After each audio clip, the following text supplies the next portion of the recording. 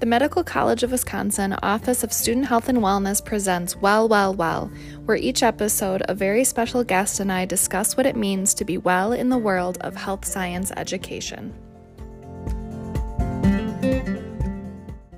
Hi everyone, welcome to this episode of Well, Well, Well.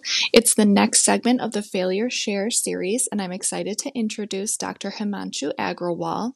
Himanshu was born in New Delhi, India. Both of his parents were accountants in the great Indian bureaucracy. However, since his mother was in the Ministry of External Affairs, she was often deployed as a diplomat. Thus, Himanshu spent his childhood toggling between New Delhi and other cities such as Bangladesh, London, Moscow, and Nepal. His formative experiences have helped establish his firm belief that no matter where we reside, we human beings are more similar than different. He was accepted into a very prestigious medical school through affirmative action and is no stranger to the imposter syndrome. In 2002, he emigrated to Minnesota, where he completed his psychiatry residency and child psychiatry fellowship.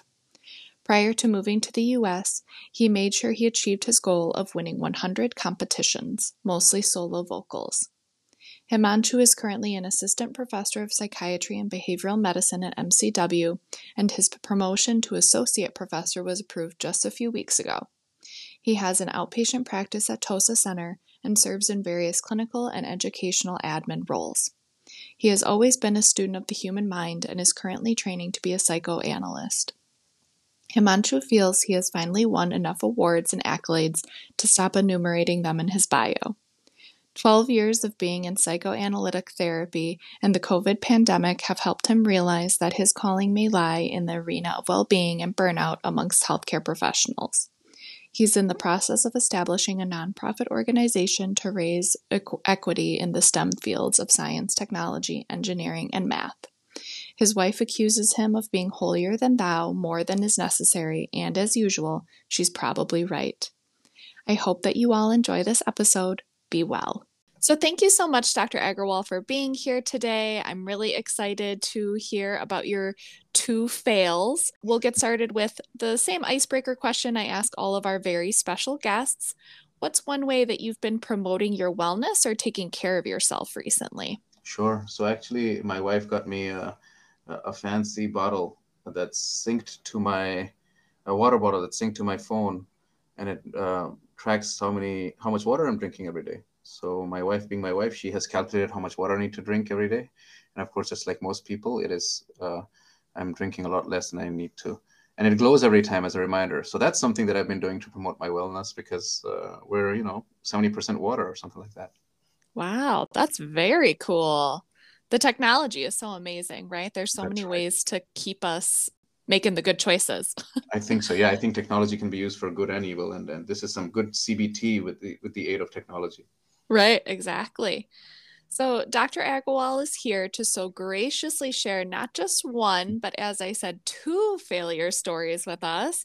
What happened, how he responded, what he learned, and how he's integrated these failures into who he is today. So let's just dive in with the first one, Dr. Agrawal. How did you fail? What happened? You bet. So first things first, I would love it if you called me Himanshu, and if you Sure. and the listeners actually listen to what I have to say as Himanshu. Absolutely. And of course, I'm very proud of being Dr. Agrawal, but I think for the sake of this podcast, Himanshu is probably who you want to invite, and hopefully who you have invited. Does that make sense? Perfect. Yes, absolutely. Great. So the first story, I've had many failures, like many of us. I hope, because failures are good teachers, necessary teachers sometimes. In other words, I worry about the people that haven't had a lot of failures. Not that I wish that upon them. So the first failure was probably when this was sixth grade. So I would have been about 13 years, 12 or 13.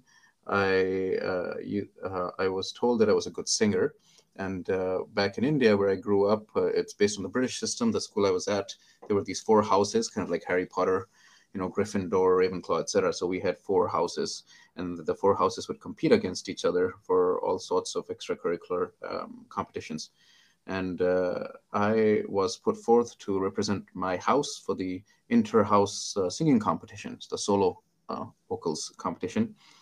And I was there. The entire school was sitting in front of me as I'm singing, and right in the middle of my song, I forget the next line and I just go blank. And Mm, as a little kid, you can imagine, even for a grown up perhaps, but especially for a kid, I yes. was absolutely terrified and horrified. And there was this very long pause, and nothing came out of my mouth. And then the snickering started, and then pretty soon the entire hall has just erupted with laughter, including some of the teachers, frankly. And then they're just laughing at me, and it was very humiliating and very traumatic. And in my deep wisdom, I suddenly pretend that I have a very sharp headache. I don't know what I was trying to do. It didn't. I don't think it fooled anyone. But I still remember this one prefect, this senior student who came up and very kindly, lovingly took me by the shoulder and took me off the stage to take me out of my misery. And as I still remember as if it was yesterday. What happened after that is I plummeted into a whole year, a phase full of self-doubt and despair. I Mm, love to sing. I still do. I used to love to sing back then. I sang at every single occasion, but I just stopped singing. So that wow. humiliation, that failure, quote unquote, robbed me of something that I loved to do, that it brought me joy, but also a big part of my identity. Until the next year came around. So one day, about 1 year later, I'm entering my school gates, and my one of my teachers is standing there, and she taps me on the back, pats me on the back, and she says, "This kid's gonna win us our trophy today." And I said, "I don't know what you're talking about, ma'am." And she said, "Well, we have the inter-house music competition this afternoon, and you're gonna sing a song for us, any song you like." And I immediately was had a panic attack, and I said, "No, I'm not." And she said, "Yes, you are." And at least back in India, or the India that I'm from, and back in that time, capital punishment was quite common. So we'd get slapped and beaten, and our knuckles bruised by our teachers all the time. And this was a particularly fierce teacher. I was worried that if I didn't go on stage, she would beat me black and blue. So that day, I went up on stage, and the fear of being beaten by the teacher overcame the fear of failure and being laughed at by the students. And I sang and won first prize, and more importantly, got um, my confidence back, and never looked back. Wow. To the point where, in my youth, in my 20s, as many people are in their 20s, in my arrogance, I set a somewhat whimsical task, or a goal of winning 100 singing competitions before I came to America, which I accomplished. Again, the point here being not that I won those competitions, but that I won over my fear, but because of another fear. Right. That's amazing. And what do you feel like, we always ask the question with your 2020 hindsight, right? What do you notice or what have you learned now about that experience looking back with Well, all your wisdom? yeah, right, right. So hopefully, with all of our failures, if we're able to harness them, it teaches all of us a little bit of wisdom, right? So Sure. when I think back at that time, there's two things that strike me. One is I will never forget how that prefect made me feel. In a Mm, sea of humiliation and lack of support, how that one kid's smile. And so, it reminds me of Maya Angelou's quote, which I'm paraphrasing, that people will never forget the way that they made you feel, or you made them feel. right. So I will never forget that kindness that was shown to me, and the power of the kindness that was part of the ingredients of what helped me thereafter. The second thing that I look back is, everyone loves a cool Hollywood story or a Bollywood story where I come from about success and overcoming failure. But really, the reason I tell the story is sometimes it's not cool or sexy. Sometimes it's not this protagonist that overcame their fears and just dipped down deep within themselves and thought about their grandmother, or the people after him, and et cetera, et cetera. No, it was just I was scared of getting slapped. And so Right. sometimes, yeah, sometimes it's just awkward and messy, and it's a lot more normal and human, these success stories, or what propels these success stories, than we imagine. I love both of those points. Okay, should we dive into the next one? Oh yes, you bet. So the next one also interestingly involves kind of a kind person. who was also a senior. So this is, and I've written about this at Transformational Times. I was a medical student, and I had spent 12 hours a day for 12 months preparing for my USMLE, and I had received my score, and it was abysmal. It was there used to be two-digit scores back then. I frankly have repressed what the exact score was, but let's say it was pretty close to the lowest score you can get, and um, I was devastated. I was in a daze. I was in shock, frankly, and I think for 2 or 3 days I didn't sleep. I didn't eat much. I used to smoke back then, best habit I've ever kicked. And so there I was in the 24-hour cafeteria in the middle of the night, in my woes, feeling sorry for myself, devastated, in shock. Um, I'd forgotten the number of times I'd cried. Um, the road ahead seemed to have reached a dead stop, and nothing. I couldn't figure out how to move forward. After it seemed like I was beyond the point of no return. And I'm sitting there, and the senior student comes in, and he says, "Hey, why the long face?" I said, "Well, I didn't do well in my step exam." And he said, "Oh, what was your score?" And I burst out crying, and I told him the score, and he gets very serious. He's like, "Yeah, oh yeah, that is a bad score." It's like, great, Yes. for support, but at least he's being honest. And he said, "Well, with that score, the only thing you can get is psychiatry." And suddenly, I gave him an expression that he was not expecting. I stopped crying and I started grinning. It's like, I'm beaming. He's like, "Really? Are you serious?" It's like, "Yeah, sorry, you can't get internal medicine like everyone else wanted at that time, apparently, or it seems so." And I said, "But that's what I want to do. I want to do psychiatry." And this guy smiles back and he says, "Well, then what are you crying for? You got psychiatry. Come on, the next cup of tea is on you." And just like that, my hope came back and my rigor came back. And I jumped right back into preparing for the next step exam. Now, looking back, that kid that walked in, he was probably 19, 20, 21, because we go from high school to med school in India. He probably had no clue. He was not a pundit. He was not an expert in figuring out Right. what a good score is. He's sitting on this end of the world, but he had confidence. So in that moment, I kind of ended up borrowing his idiopathic confidence, his blind confidence, Right. and that's what I kind of. There's a saying in Hindi where I come from, "Doobte ko tinke ka sahara kafi hai," which translates to, if you're drowning, sometimes just a straw is enough to keep you afloat, or something like that. And that was kind of like the ridiculous straw that kept me afloat at that point. And here I am, this surreal honor of sharing my story in America at Medical College of Wisconsin, and hopefully there's people that are listening, and hopefully there's one person that's saying, "You know what, that story is useful to me." Yeah, and I think going back to your point about the previous story, too, this idea that, and we've talked about this in previous conversations, it's not necessarily the clouds opening up, right? Like this hero story. It Right, and was this just, montage starts. yes, it was just this one person who had this blind confidence that sort of turned things around for you. Correct. I think both of those stories, what I like about them is that there's nothing extraordinary about them. In some ways, they're kind of ridiculous. Like, seriously, Right.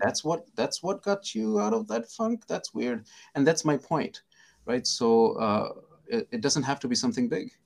It doesn't have to be something grand. I will tell you, when Transformational Times accepted this story and it got published, since then I've had one of my patients who's a medical student came to me and they said to me, you know, by the way, that story, and they said it so nonchalantly, it's a little eerie. Said that story, it came out that Friday and I read it. I don't usually read TT, but I read it. And I was planning on committing suicide. Wow. And I read that story. Wow. And instead I decided to come to see you. Now, I can't not tell the story anymore Right. because of what happened. At least that's how I feel. It just it took a very long time for me for that to sink in.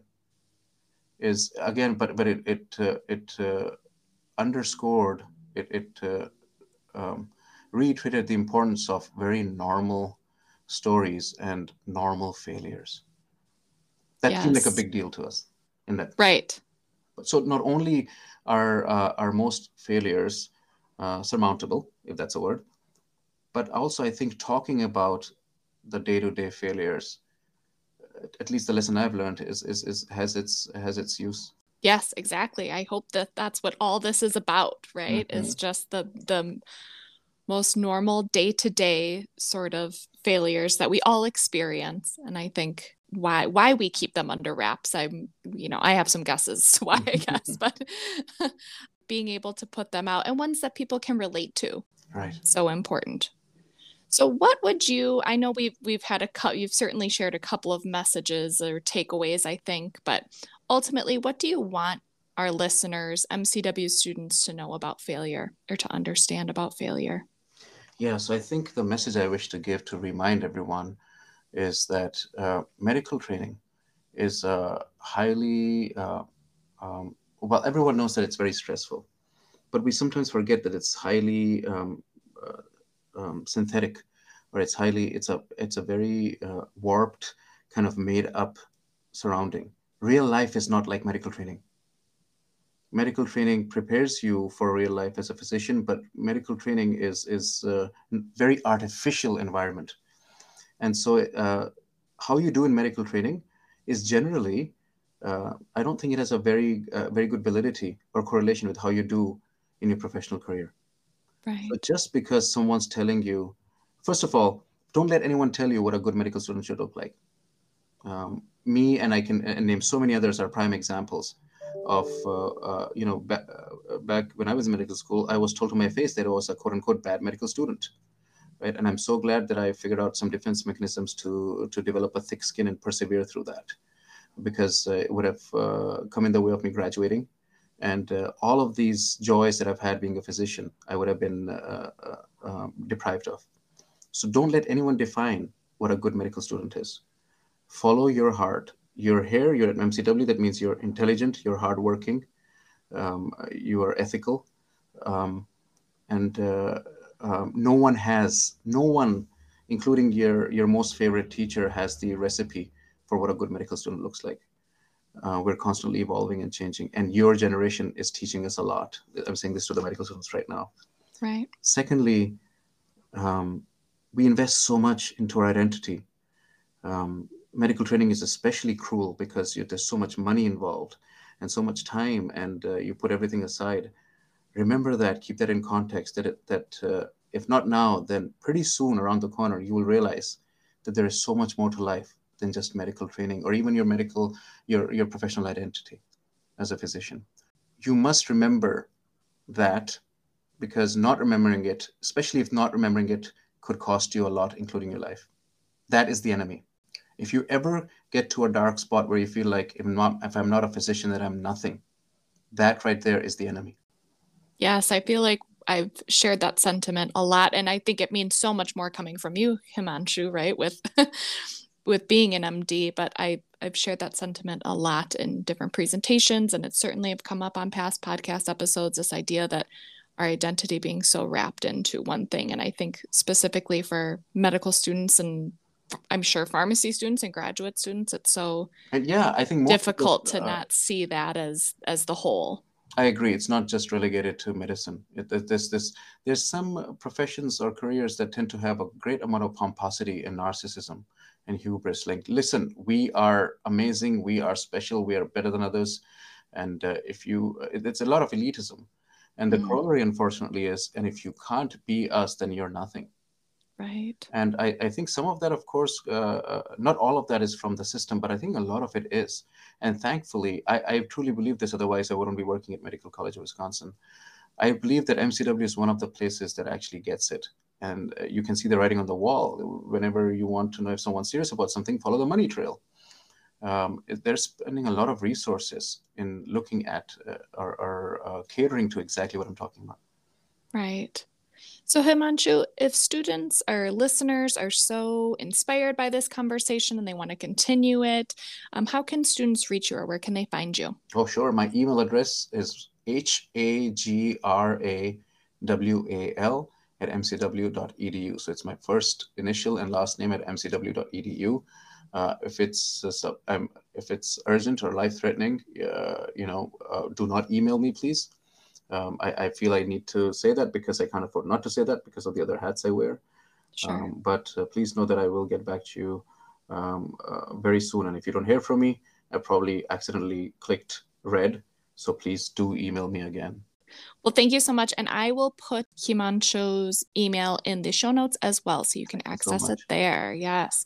So thank you so much, Himanshu, for coming on. And as I said, so graciously sharing two stories. I really appreciate it. I know in a past conversation, we've talked about how great both of them are because they're so wrapped in your identity, right, as being a singer and as being a physician. And so I think it's so great that you shared both of those stories. And as you've said, getting at the fun of life, the singing, the hobby part, and then as well as your professional development. So thanks so much for being here. I really appreciate it. And I'm sure that the listeners are ever so grateful as well. Thank you, Carrie. It's been a pleasure.